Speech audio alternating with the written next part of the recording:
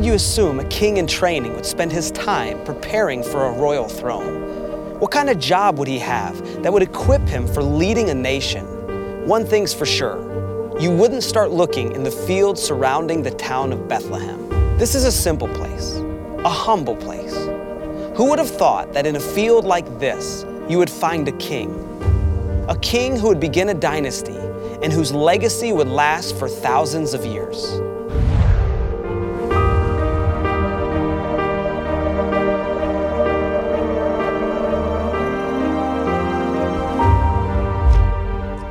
Well, good morning and welcome to Northridge Church. We're so grateful that you're here this morning. I want to welcome our campuses, Webster, Greece, Henrietta, and Irondequoit. Those of you who are engaging with us online, and all of our guests here this morning, thanks for being here at Northridge Church. And we're starting a brand new series this morning called Portraits of a King. And we did something a little bit unique in this series. We brought our spiritual formations team together. We brought our graphics team and video team together, and we brought our teaching team.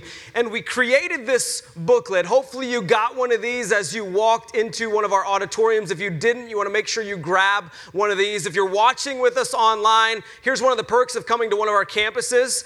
We challenge you to come to one of our campuses, but you can get a hold of this online. Just go to northridgeequip.com, and there's a digital version of this as well that you can access. And what we've done in this booklet is you'll notice a couple things. You'll see sermon notes for all 6 weeks of the series.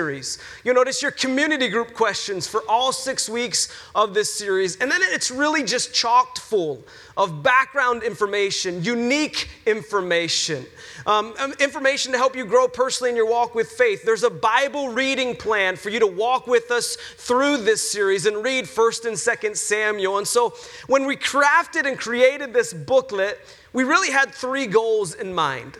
The first one is maybe you're here at Northridge Church and you know what, you're new to faith. You're not even sure about this whole Jesus and Christianity thing. And maybe this booklet is this first experience for you to get to know God's Word a little bit more, for you to understand how much He loves you. But secondly, maybe it's for you who, you are a Christian. You've been walking with God, and this is just a tool for you to grow deeper in your relationship with God, to study His Word and to grow in your knowledge of of the Bible and God. But then thirdly, community groups start this week. If you're not one in, check that box. Community groups will get you plugged in. They start this week, and hopefully this stirs up some dialogue, some questions that will really lead to conversation in your community groups for you guys to grow together, to apply the Bible, to build relationships, and to care for one another. And so we're diving into this series this morning. And when you think of this series, Portraits of the King, really what we're going to be doing is we're going to be zooming into 2 books in the Bible, 1st and 2nd Samuel. We're going to look at parts of both books. And just to give you a broader perspective of 1st and 2nd Samuel. You see, 1st and 2nd Samuel is written right at the time of about 1100 BC to 970 BC. It's about 150 years of Israel's history, especially when it comes to setting up the monarchy. And in 1st and 2nd Samuel, really it focuses on 3 persons. The first one is Samuel, the prophet, the guy who both books are named after. And we're going to look a little bit into Samuel's life. The second is the first king of Israel. His name was King Saul. And we're going to look a little bit into his life. But really, this series is zooming in to this third character. We know him as King David, a man after God's own heart. And throughout the 6 weeks of this series, we're going to look at King David. Moments or portraits in his life, characters that he interacted with. And we're going to see some of those moments that made David. Made him into a great king, a great leader. But we're also going to look into moments in his life that broke him. Moments where he had to face the consequences of his sin, poor choices by even a godly man. And so we're going to start this series in 1 Samuel chapter 16. If you got your Bibles, you can turn there. 1 Samuel chapter 16. The verses will be on the screen. You can jump there in your iPad, your tablet, or your phone, or your Bible. And if you don't have a Bible, you can use the Northridge Bible. It's going to be on page 226. And really, this first verse really sets our scene for us. 1 Samuel chapter 16, verse 1, it says this. It says, "The Lord said to Samuel, 'How long will you mourn for Saul, since I've rejected him as king over Israel? Fill your horn with oil and be on your way. I'm sending you to Jesse of Bethlehem. I have chosen one of his sons to be king. And so here we're going to set the scene. It's going to set us up for where we want to go this morning. We pick up this story, and Samuel, this prophet, is mourning the existing king, the first king of Israel. His name was Saul. And so we have to start by asking a question: why is Samuel mourning? He's mourning because God has begun the process of rejecting Saul as king. You might ask why. Well, all you have to do is go turn the page to chapter 15. Because up to this point, Samuel, he anointed Saul as king. He anointed him as king, and up to this point in Saul's kingdomship, he was a good king. He was a godly king. He walked with God. He was obedient to God. But somewhere along the way, Saul decided that he didn't really need God that much. He decided that his way was better than God's way, and he started to make poor choices. And the greatest poor choice happened in chapter 15, where God gave him specific instructions. Saul, I want you to do this, and I want you to do it this way. And Saul thought his way was better, and so he chose differently.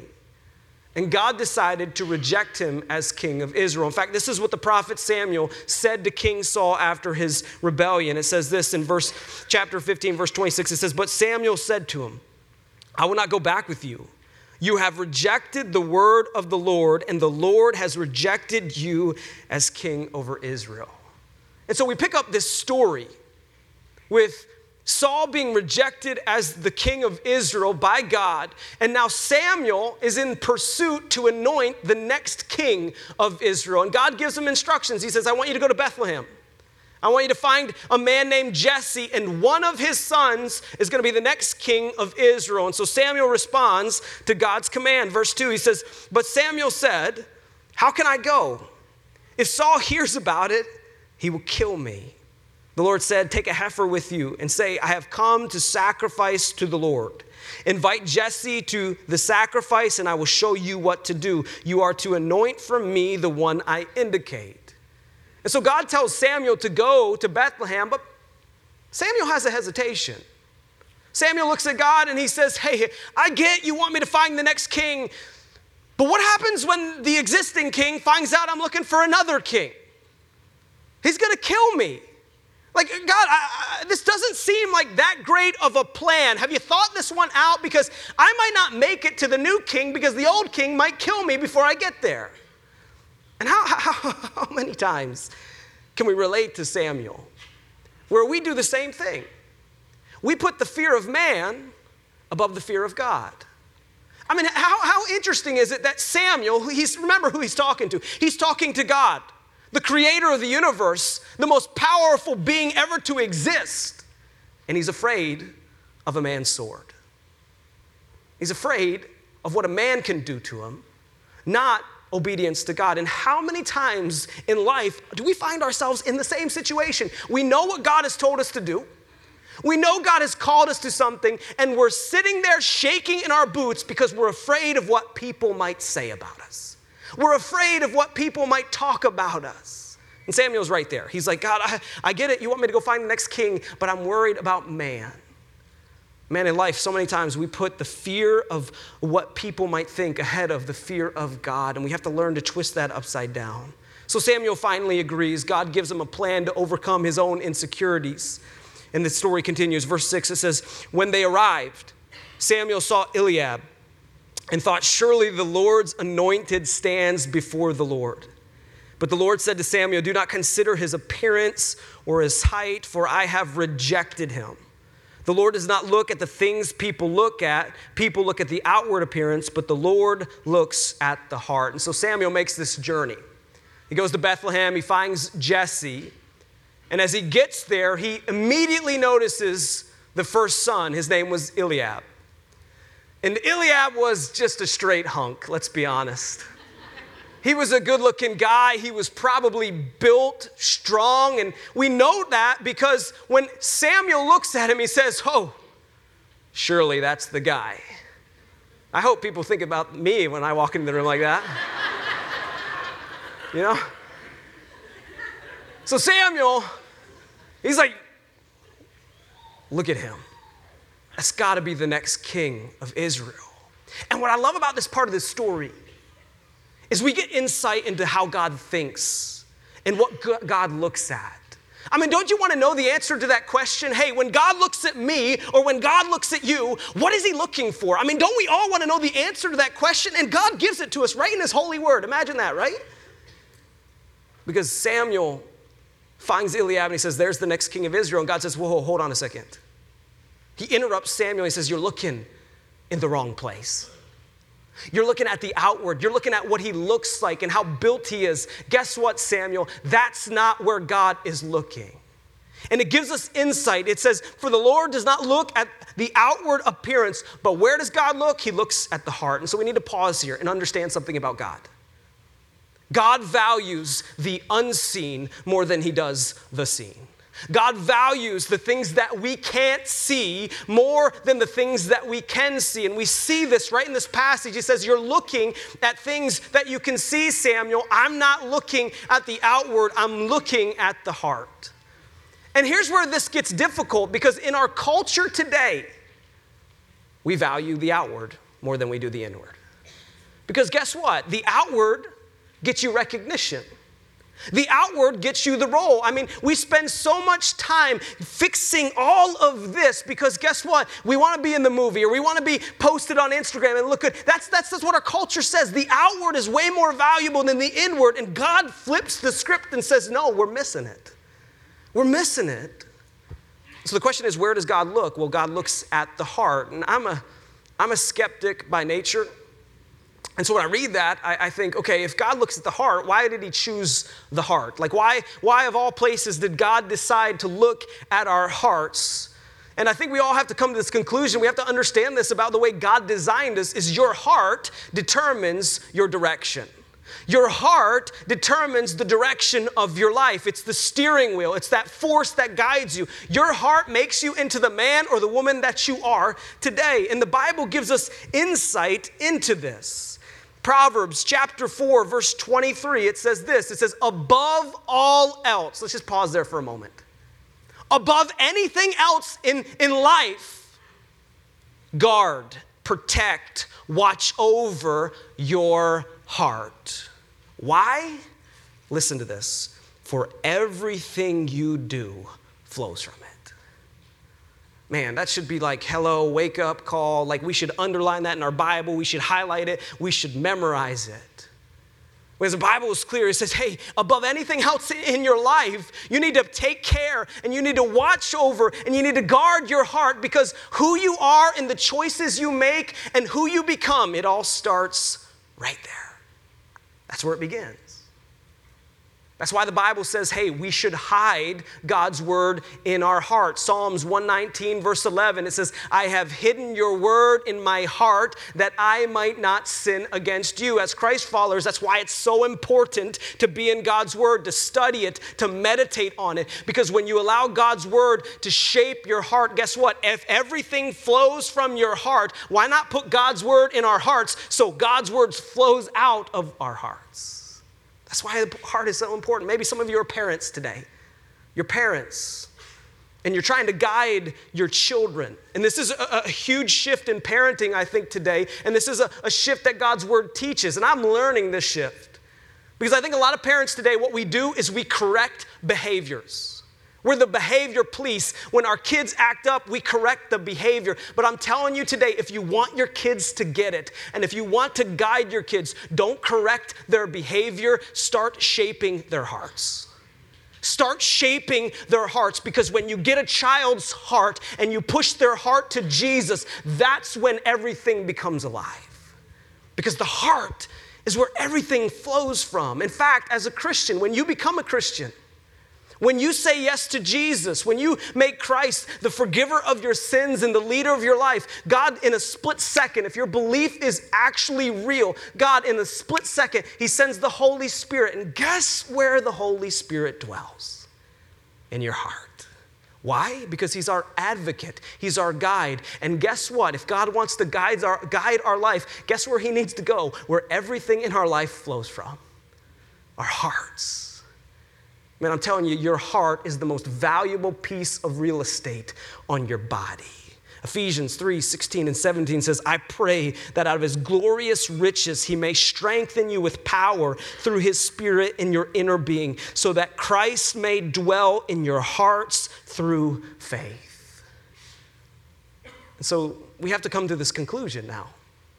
If God is looking at our hearts, if that's where God looks, we have to understand that what we see in people is different than what God sees. What we see in people is different than what God sees. Because, you meet somebody, you go on a date, you're interviewing somebody. Guess how we judge people in our culture and from a humanistic perspective? We judge people based on what we can see. We judge people. The sad reality of our life today in our culture, in our world, is we judge people based on the cars that they drive, the homes that they live in, the color of their skin. We judge people based on what our eyes can tell us. And God says, he interrupts Samuel and he says, you got to stop that. You got to stop that, because I'm not looking at the outward appearance. I'm looking at the heart.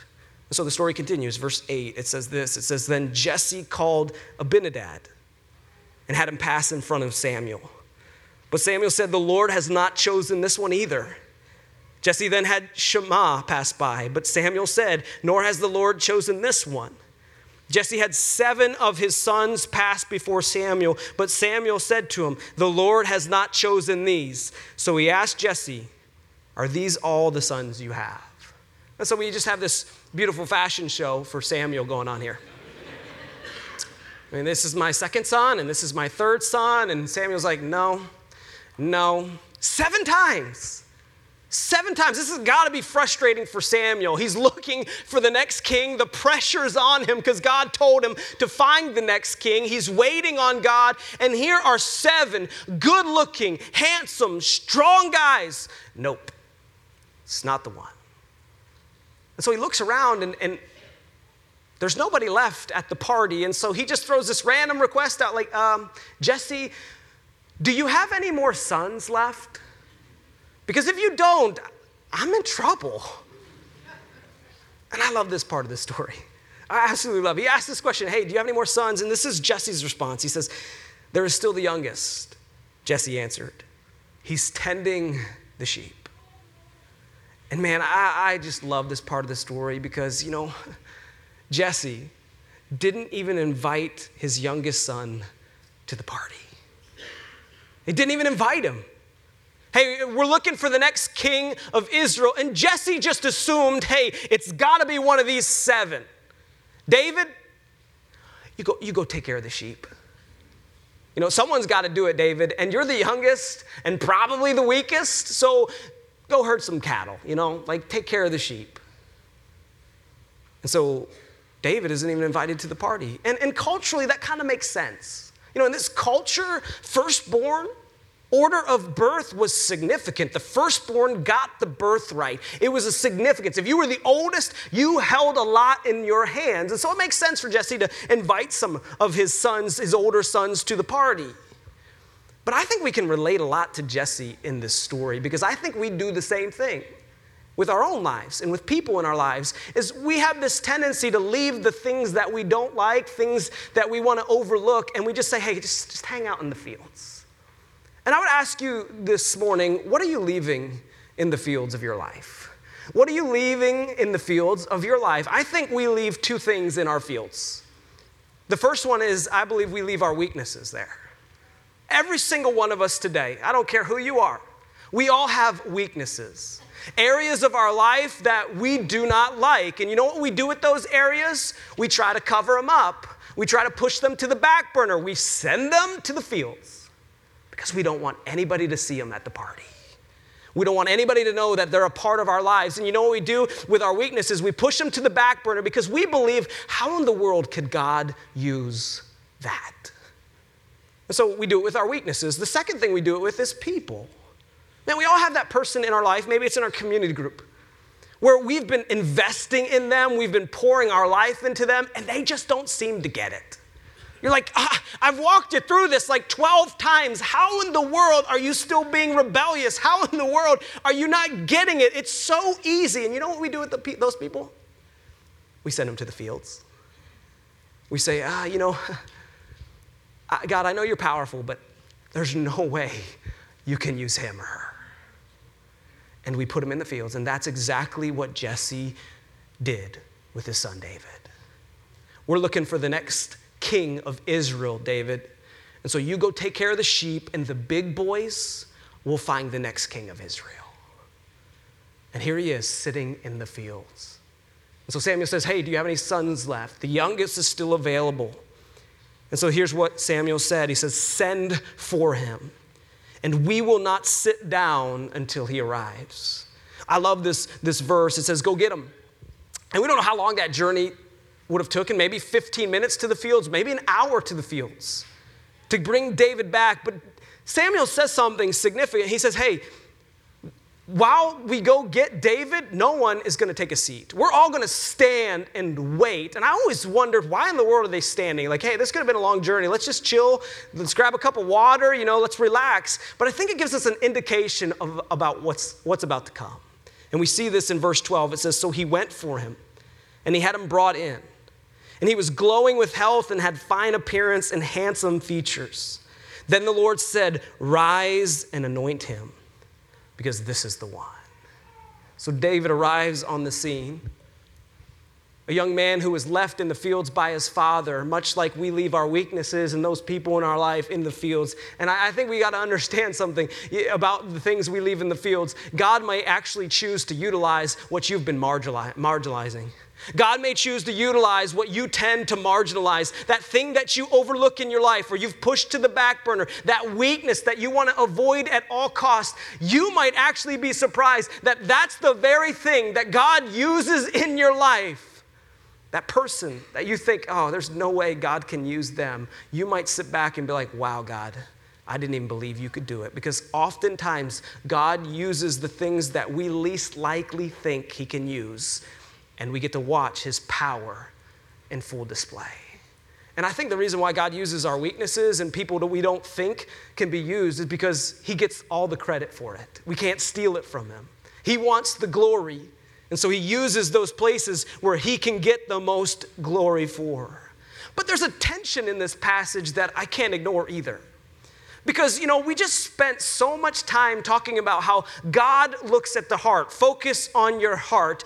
And then when David arrives on the scene, it says this about him. It says he was glowing with health and had fine appearance and handsome features. And I'm like, come on, God, I'm trying to teach a message on your heart. And now you're talking about David, and he's just a hunk of a man, and he walks onto the scene, and everybody's like, wow, look at David. Why in the world did the Bible include that?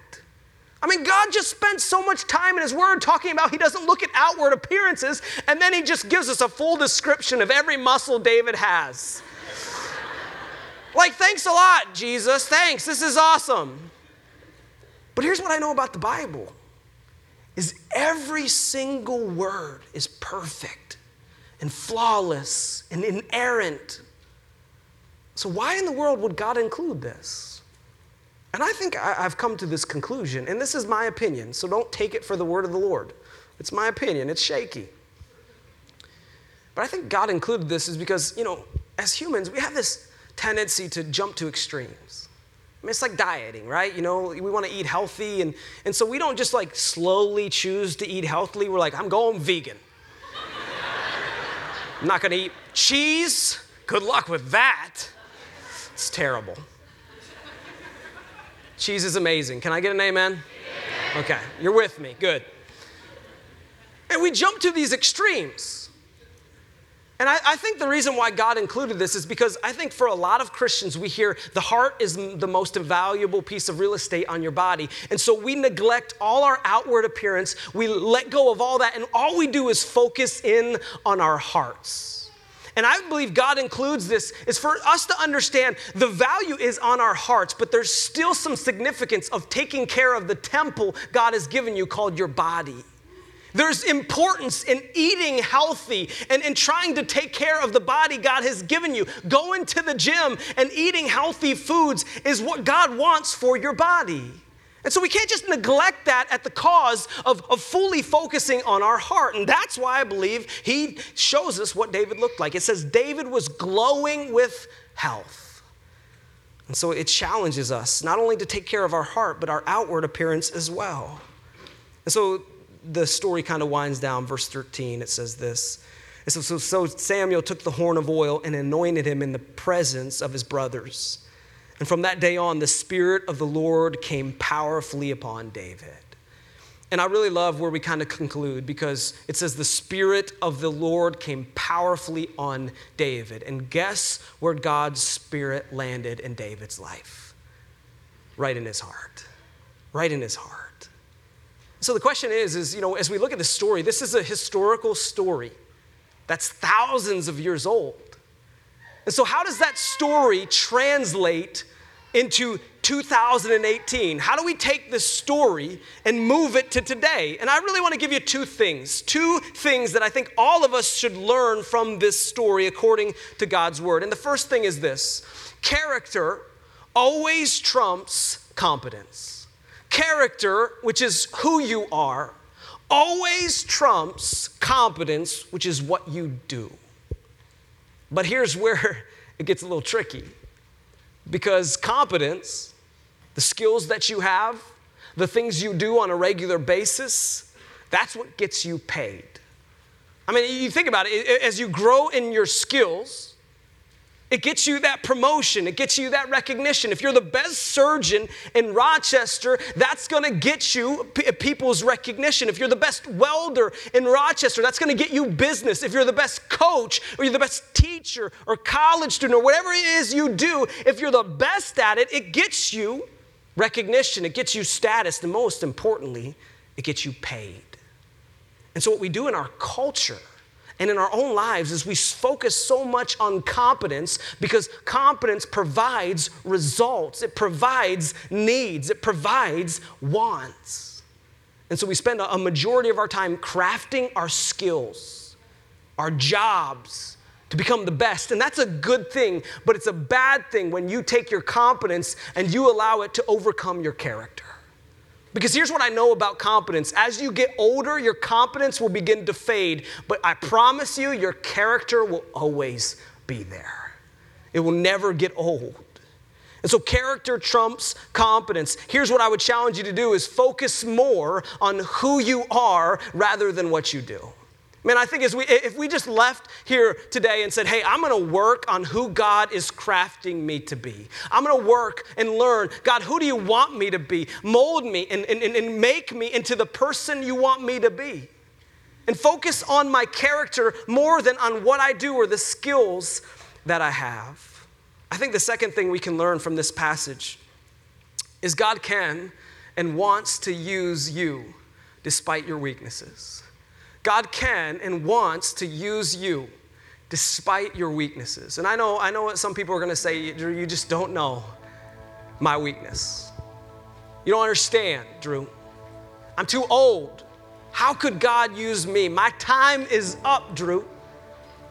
You don't understand, Drew. I'm just not the smartest guy on the block or gal on the block. And I've tried, and my weakness is just glaring. It's in front of me. And we have every excuse in the book for God not to use us. I mean, we do. But I watched, the Bible is chocked full of guys and girls who had every excuse not to be used by God, but God overcame their weakness. His power was made perfect in it. Think of a guy named Moses. God came to Moses in a burning bush and he says, hey, I want you to deliver the nation of Israel out of slavery. And you know what Moses said to God? God, I can't talk. I can't communicate. I stutter. Pharaoh's gonna laugh at me, God. You don't get it. Find somebody else.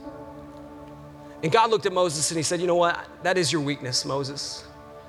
But there's gonna come a day when you stand in front of Pharaoh and you say, let my people go. And you're gonna get to watch on display God overcome your flaw and your weakness. And you're gonna see a move of God through you. This is what Corinthians says about our weaknesses, mine and yours. It says this in verse chapter 12, verse 9 says, "But he said to me, my grace is sufficient for you." That's you and that's me. "For my power is made perfect in your weakness." Not your strength, but your flaws, your insecurities, your weaknesses. God's power is made perfect. "Therefore, I will boast all the more gladly about my weakness, because I'll get to see Christ's power rest on me." What's the weakness you're hiding in the fields, thinking, God can't use that? You see, I'm a living and breathing example of this. You know, I told this to our church about 2 years ago. You might not know this about me, but I have dyslexia. And I remember growing up in middle school and high school, just struggling to read out loud because I would mix up words. And I remember when a teacher would ask me to do something in public, to read in public, it was like the most embarrassing experience for me. Because it took me like twice as long to read a paragraph as most kids. And even to this day, my wife and I will be driving down the road, and I'm kind of a weirdo. You know this already, obviously. I'm kind of a weirdo. Like, to pass time while we're driving, I read signs out loud in the car. Yeah, I know. Judge me. Go ahead. It's fine. And so I'll just read them out loud, and then it bugs my wife so much. And there's times where she'll look at me and she'll be like, "Drew, I don't know if you know this, but you just read 3 out of 4 songs wrong. Like, you said the wrong word. And it was like a 4-letter word, Drew." And so what I did growing up is, because I struggled in that area, I just focused on my strengths. I was an athlete. I played 4 sports in high school and 2 in college. And so I just put all my energy and all my time into what I was good at because it made me feel good. It made me feel appreciated. It made me feel like I had a hope and a chance. And I avoided my weakness at all costs. And what's interesting is, if you skip the tape of my life to today, do you know what I spend the majority of my time doing? Preparing and getting ready to read in front of thousands of people. And I can't tell you how many times I read the verses that I read to you. I read them like 30 to 40 times because I just don't want to sound embarrassing. I don't want people to think I'm stupid. And you know what? I'm not, because every single Sunday I get to watch God work in my weakness and impact thousands of people's lives because I wasn't afraid anymore. And then he can do the same for you. He did it for David. His dad left him in the fields and said, "Hey, the big boys will take care of this, David. You take care of the sheep." And God said, "You know what, Jesse? You see your son you left out in the fields? I'm going to take him and I'm going to make him king over a nation." And that was small compared to what he did next. He said, "I'm going to use his bloodline. And I'm going to bring the Savior of the world, King Jesus, through this young, overlooked, marginalized boy tending the sheep." He said, "Watch me. Everybody thinks he's weak, but I see he's strong." Because you know what David saw? You know what God saw in David? He didn't see the most talented person. He didn't see the best shepherd in the world. You know what David saw? Or you know what God saw? He saw in David a heart that was moldable, a heart that could be shapen, a heart that could be used by God. You know what David's known as? He's known as a guy after God's own heart. That is why God picked David. So many of us, we spend so much time trying to be the best, and we overlook our character. We'll skip corners and lose our character to become the best at something. And God says, "You've got it wrong. Start here. Start in your heart." Character should always trump competence. Your hands should never outweigh your heart. So today I would ask you, as we wind down, when God looks down at me and when God looks down at you, what does he see? Let's pray. God, I'm so grateful that despite me and all my flaws and my weakness, you still choose to use me.